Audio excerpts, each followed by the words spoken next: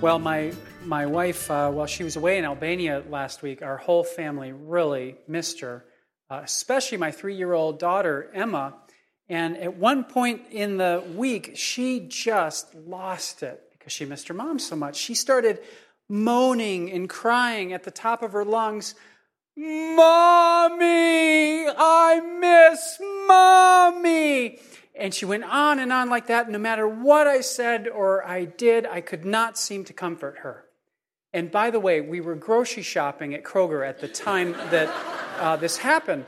So I took her and the rest of the kids to the self-checkout area, and I asked Emma if she would help me to bag the groceries to kind of distract her. And it was actually really sweet. She did. She moved the groceries from one place to the other, but the whole time she was saying, "Mom, I want Mom." And I felt like everyone near me was staring at me and judging me in their hearts. And this has never happened to me before in the grocery store, so I wasn't sure exactly what the protocol was. Was I supposed to say something to everyone that was around me, make an announcement of some kind that her mother was in the Albania and she'd be back soon, or should I just put my head down and pretend it wasn't happening? And that's what I did. Until a woman who was either a cashier or an angel in disguise, I'm not sure which, came over and she gave Emma a Kroger sticker. And you know what? It worked. It worked. She was comforted. It calmed her right down, and everything in her world was good again. And I learned really a very important lesson about parenting that day, and that is to never underestimate the power of a sticker. Someone told me stickers are the currency of children, and that's true. I learned that. Well, do you know what I wish? I wish with all my heart that those same stickers had that same power on the rest of us. I mean, I wish that I could, that all it would take to comfort every person who's here this morning that's feeling sad or depressed or who is struggling or hurting in some way was just to give you a sticker. If that was the case, I would have gone to Kroger myself this morning, gotten a pack from that woman, and I would have passed them out right now to anyone who feels like they might need some comfort. And if it would work, I have a feeling I would have a lot of takers in this room.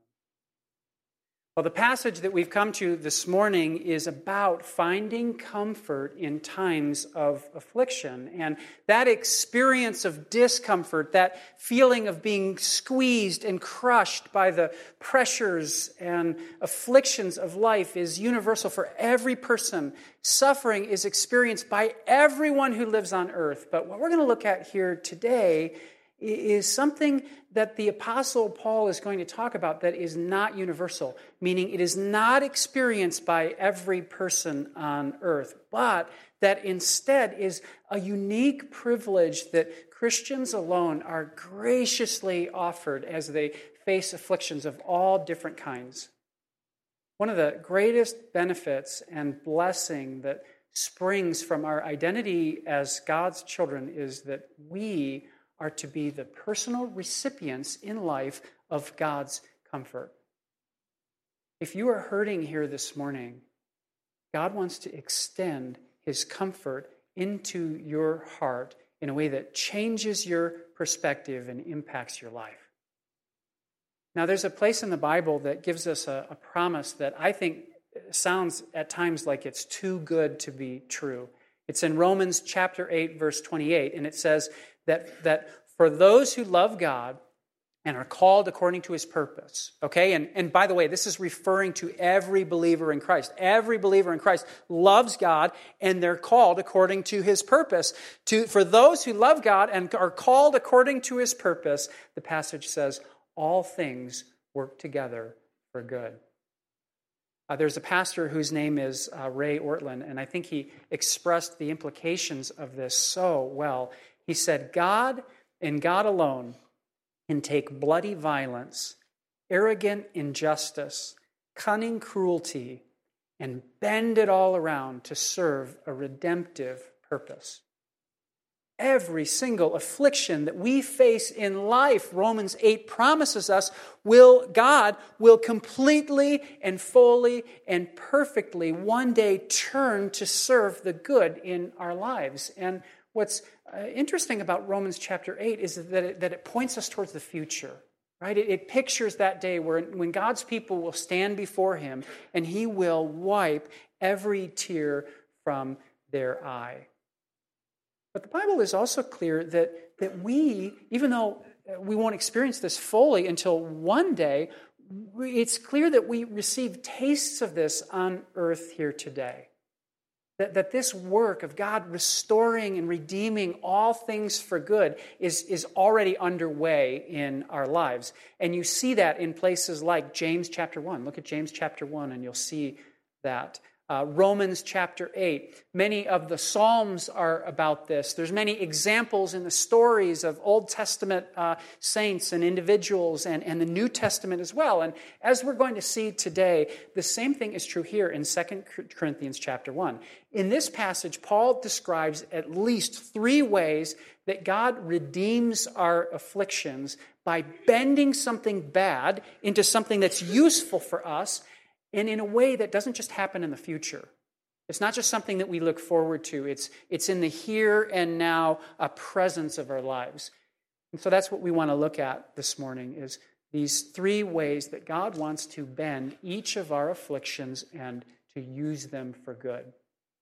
The first way that we're going to see in just a moment that God redeems our afflictions is by using them to help us to recognize that God is our only source of comfort in life. God uses our afflictions to help us to see that he is truly the only real source of comfort that we have in life. Look at what Paul writes just as he starts out this text in verse 3. He says, "Blessed be the God and Father of our Lord Jesus Christ, the Father of mercies and the God of all comfort." One of the words that you could underline there, it's a small but important word, it's the word all. It says that God is the source of all comfort in life. And that word all, of course, means everything. There's no exceptions. God is the only source of comfort in life. And this is really quite a claim if you think about it. I mean, does this really mean that God is the source of every comfort in life? Somebody might say, well, I believe that God is a source of comfort in life, but I don't think he's the source of every comfort. They might say, well, let me give you an example. When I come home from work after a long, hard day, I know of another comfort, and that is pot pie from Costco. Give me a big spoon, a good book, a blanket, and one of those entire pot pies from Costco. Now that is a comfort. And you could respond to that by saying, well, yeah, but who made the ingredients to that pot pie, right? And who gave you your senses so that you could enjoy that pot pie? And in that sense, every comfort is from God because God is the source of every good thing that we experience. And that would be true. But what's being said here by the Apostle Paul is something much more rich. He doesn't just mean that God is the source of every comfort in life, but what he's trying to say is that God himself is the ultimate and supreme and only comfort in life. That every other comfort that a person could put in place of God himself will eventually fail them and let them down. As human beings, we are constantly on this search for comfort in life, and we will look anywhere we can to find it. I mean, we'll look behind every nook and cranny. We'll turn up every rock and log. We'll try to find it in homes and cars and in sex and in television and in music or whatever it is. The span could go on and on. But God, in his great mercy, he uses our afflictions in life to bring us to a place where none of those things will work. You ever been in that place? A place where any comfort that you might have used to go to, it just doesn't work anymore. It doesn't satisfy. The power that it once had to comfort you is lost on you. And that's one of the reasons why God allows us to face fear and rejection and doubt and pain and all of those things. It's so that we can finally see that there's nothing inside of us and there's nothing that's around us that really has what we need. If you offer any worldly comfort to a man who's in the middle of a deep, depressive episode, or if you offer any worldly comfort to a woman who's just been given the news that she's got terminal cancer, whatever earthly comfort you offer to either of those people is certainly not going to be enough. And this is one of the benefits of affliction in life, is it sobers us, it wakes us up, it clears our heads, it grounds us. And I so wish in my own life and for the people that I love that we could learn this lesson without having to go through affliction, right? That we would just have hearts that were soft towards God and have hearts that recognized our need and dependence on Him. But we don't. We need our afflictions to wake us up. But if we could just see without that our desire to find satisfaction apart from God is so foolish. It doesn't work. It never lives up to its promises. And in fact, that it is worse than foolishness. It's rebellion. It's sinfulness. Trying to find our ultimate comfort in anything other than God is a denial of something that is ultimately true in the universe. It's believing that we can make our own life work. Paul wrote, or maybe it was Paul, it might have been somebody else, wrote in Hebrews chapter 13:14, "For here on earth we have no lasting city, but we seek the city that is to come." One of the ways that God uses our afflictions in our life is to do the work of tearing our roots from the soil of this world and placing us firmly planted into that other. Afflictions come from all different corners of life, but true comfort, Paul says, comes only from one place, from the Father of mercy and the God of all comfort. And that's part of what those times of suffering are meant to teach us. That any other comfort that we place our trust in is only shifting sand. And that's the first way that God redeems our afflictions, is He uses them to help us and teach us and to recognize that He is ultimately our only comfort in life. But there's a second way that Paul writes about as well, and that is that God also redeems our afflictions in the here and now by using them so that we might be able to experience the riches of His comfort. Right? God uses our afflictions so that those afflictions become sort of a pathway for us to experience His grace and comfort. Look at verse 4. Paul writes, "The God of all comfort, who comforts us in all our affliction, so that we may be able to comfort those who are in any affliction with the comfort which we ourselves are comforted by God." Verse 5. "For as we share abundantly in Christ's sufferings, so through Christ we share abundantly in comfort too." Okay, this is really kind of a fascinating point that Paul is making here. What he's saying is that the abundance of the afflictions that we face is what should lead us to the abundance of God's comfort that we should experience. He says, if I didn't experience the suffering that I experienced in life, he says, I would never have had the opportunity to experience the comfort that I experienced in life.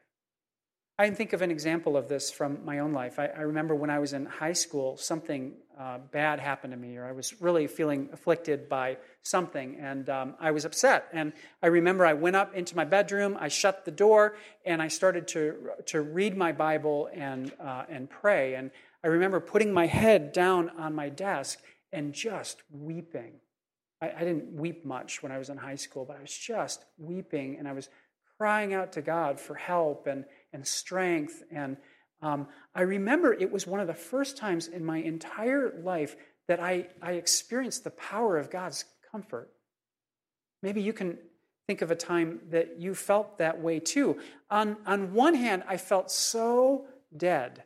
I felt so alone. I felt so pressured and so bad by this situation. But on the other side, I don't think I've ever felt so alive in my entire life at that moment. I don't think I've ever felt so loved. I don't think I've ever felt so much peace as I was filled at that time. Now, I look back on that today, and I have no idea what my problem was that night. Okay? In fact, I probably, if I found out what it was, I would think, wow, that was pretty stupid. I really overreacted to that. But that experience of God's comfort, His presence with me in my life as I wept on my desk, is something I'll never forget. In fact, it was formative to me. I don't know that I would even be doing what I'm doing today if I hadn't experienced that comfort from God. And it makes me look back and say to myself, oh man, I'm so glad that whatever that affliction was in my life was in my life. Because if I hadn't had that affliction, I would have never known that comfort. And how would I be different today? It's part of what the Apostle Paul is saying here. If we want to find the comfort of God, if you want to find the comfort of God, it's got to start with you being afflicted. The only way to taste comfort is through the doorway of affliction. Now think about what this means for a couple of minutes here. If comfort can only be experienced through affliction, you know what that means for us? You know how that frees us in just an incredible way? It means that we no longer have to be afraid of facing affliction, right? Because we know that God is able to comfort us through whatever trial or storm it is that we face. We know that God wants to send His comfort into our lives, flowing down like a stream that moves ever downward towards the deepest place in our hearts of our hurt and need and pain. He wants it to get underneath it, in fact. And Paul illustrates here that this is especially true when we are sharing in Christ's sufferings, right? This is true for all affliction, for all suffering, but Paul seems to say there's a special way in which we experience God's comfort when we suffer for Him. And that is, we're willing to suffer as a result of our faith in Christ. As we seek to follow in Christ's footsteps, just as He suffered for us, we commit to live our lives for Him. And sometimes it is really going to cost us to do that, right? We'll lose out on opportunities that we might have had otherwise. We'll miss out on entertainment that we would have enjoyed otherwise. The list goes on and on and on. But what Paul is saying here is he's saying, do not let that stop you. He says, because we do not just share in Christ's sufferings, we share in His comfort too.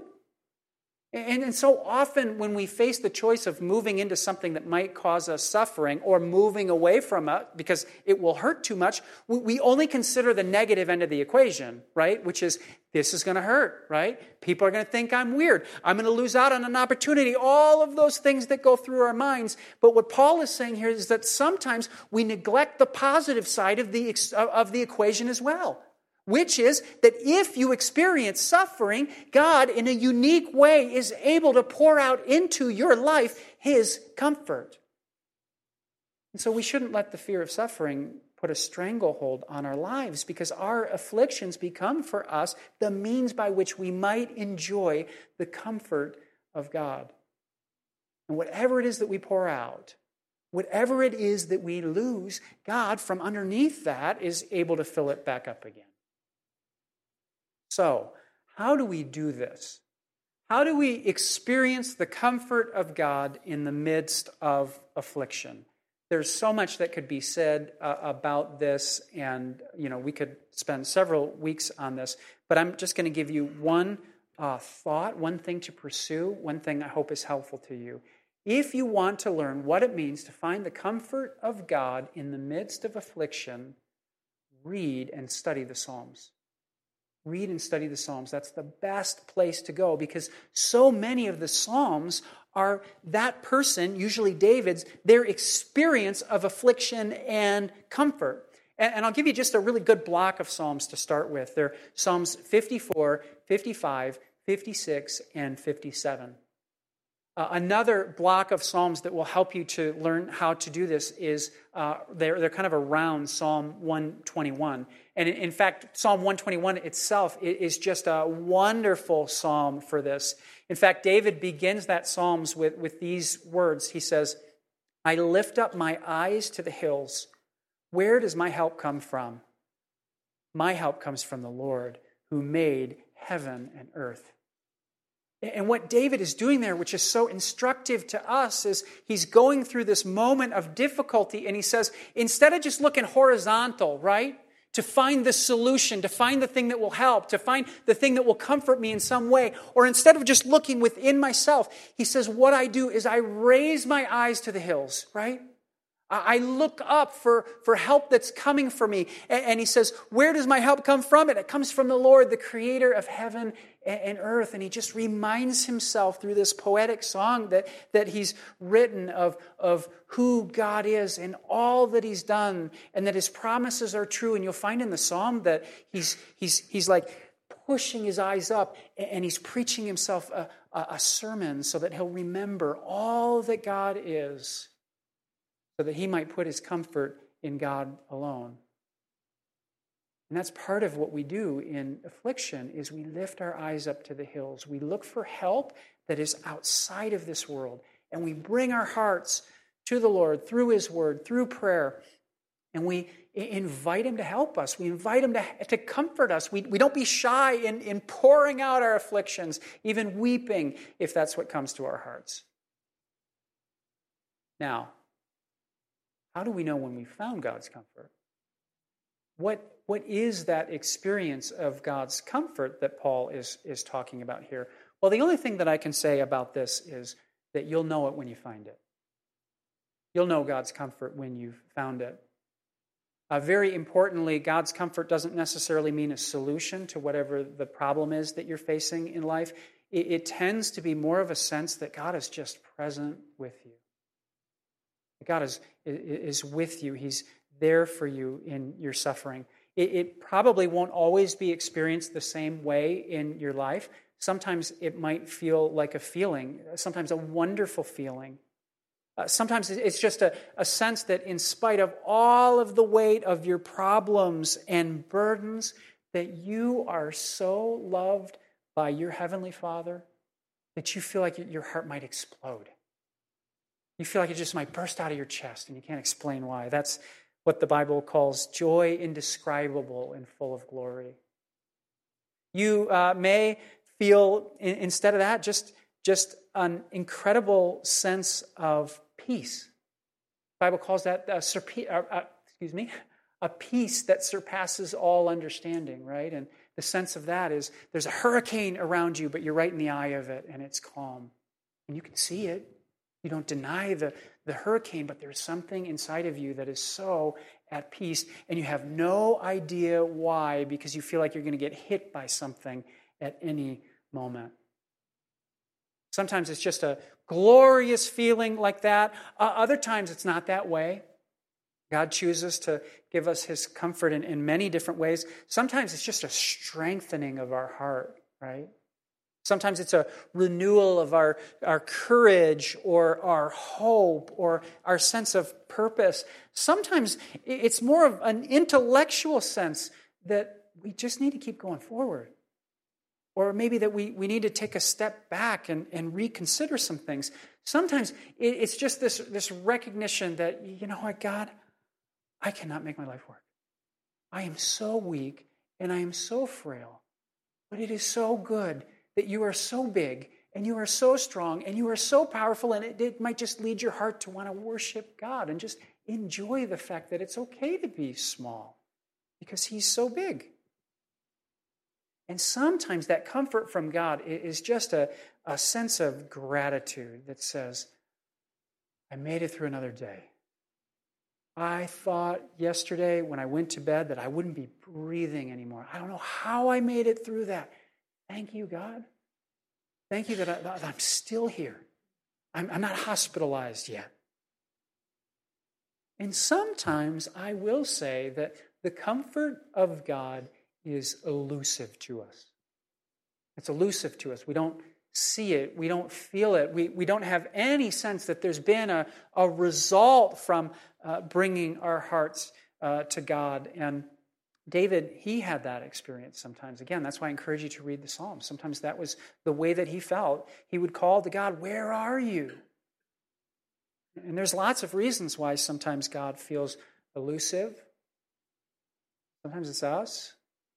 Sometimes we need to keep at it. Sometimes we need another person who can help us, and God is showing us that we need that other person. There's all kinds of reasons for that, but generally, what I would say is that maybe one of the best descriptions of all of a person who is experiencing the comfort of God in the midst of suffering comes from the last stanza of the hymn, "Great is thy faithfulness."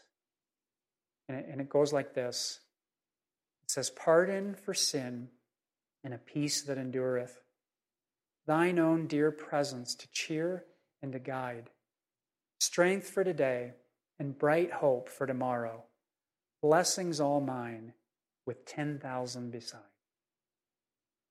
Now, if you are suffering, you can sing that last line of that hymn and really mean it. You found God's comfort. That's part of it. Those things become ingrained inside of our heart, and they strengthen us and they help us.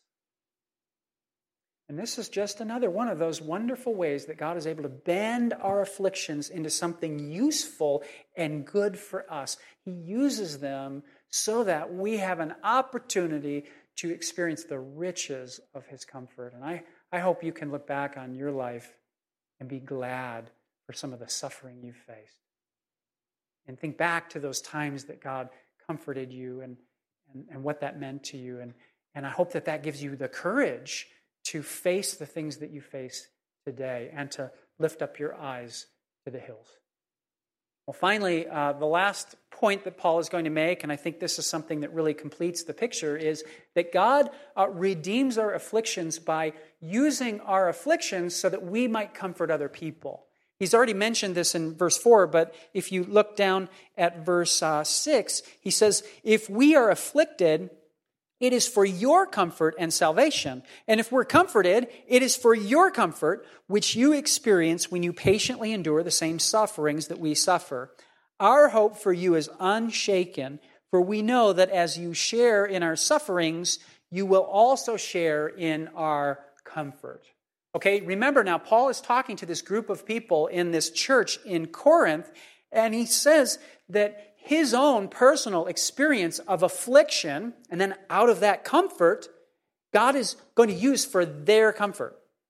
Meaning that his afflictions, the way that he sees them, are that they're actually a means by which he can receive God's comfort so that he can pass on God's comfort to them. And this is why Paul takes comfort in his afflictions. It's because he knows that that comfort which he receives is going to be used to comfort other people.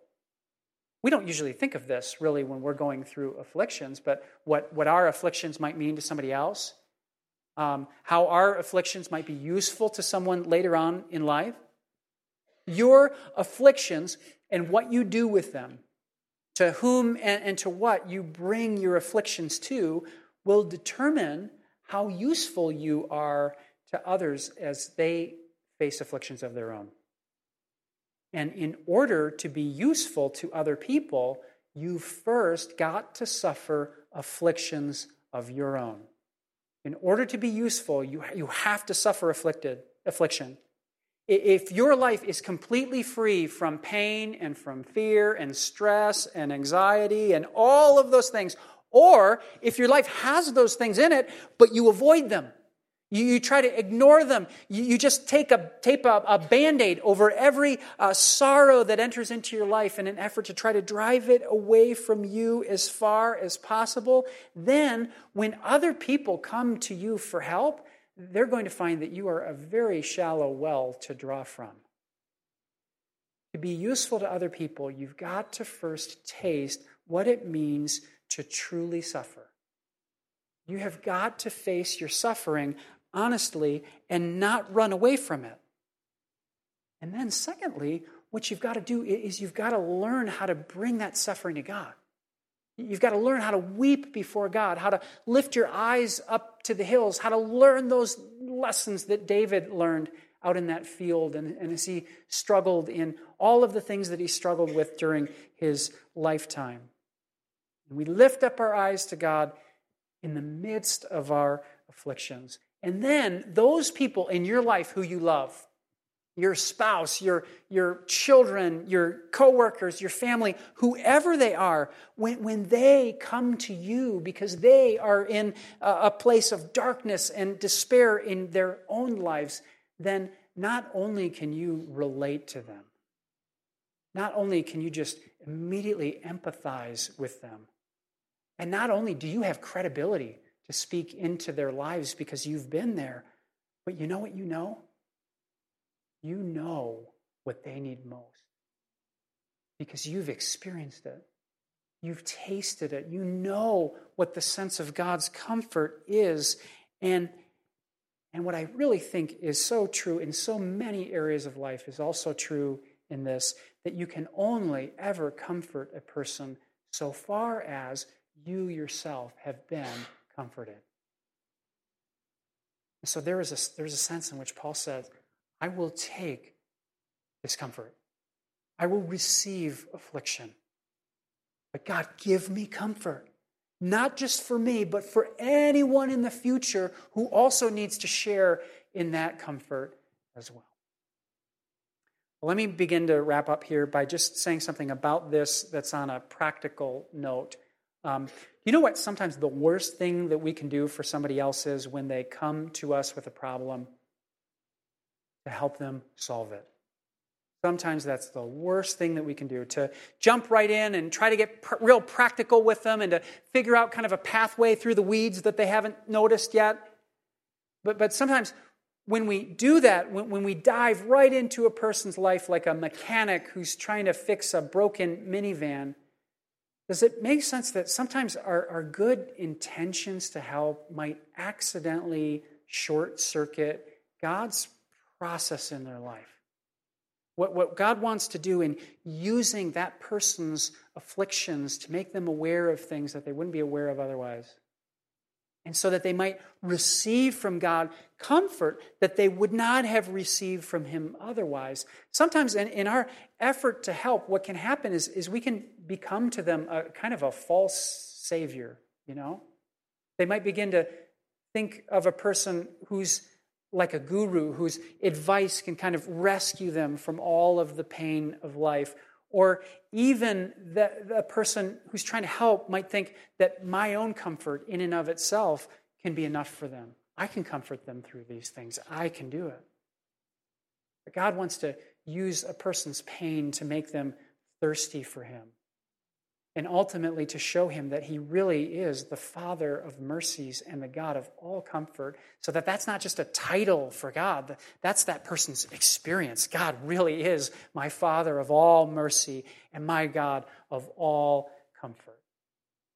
And so it's just an encouragement that we not always dive in with our guns blazing when people are struggling in life. And we can get practical eventually, but sometimes it's really helpful to just listen well and to empathize with them and be prayerful and make our first priority asking ourselves, how do I help this person to encounter God as they go through this?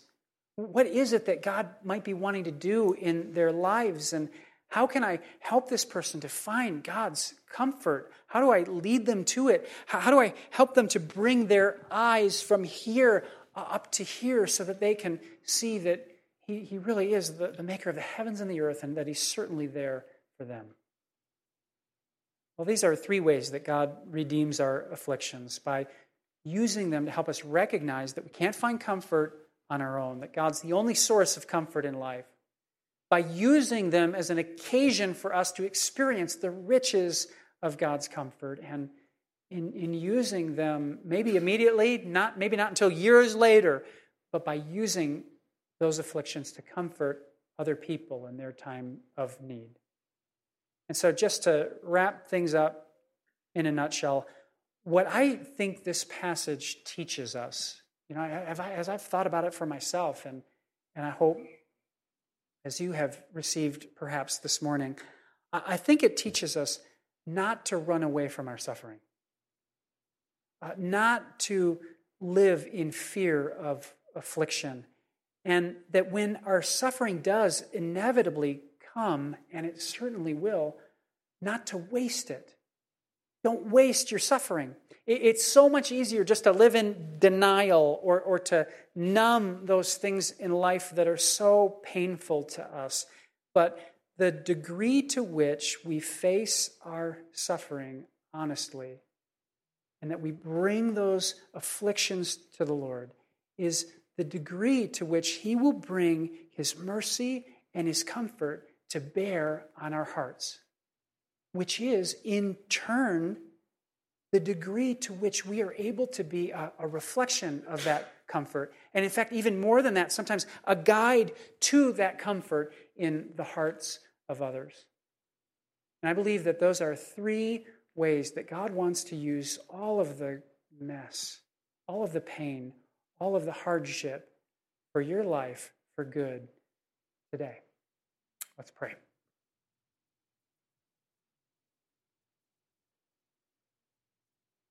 Father, I thank you for all of these truths here this morning, and I know that only a God like you could be powerful enough and good enough to actually use those things that we experience day to day for our good.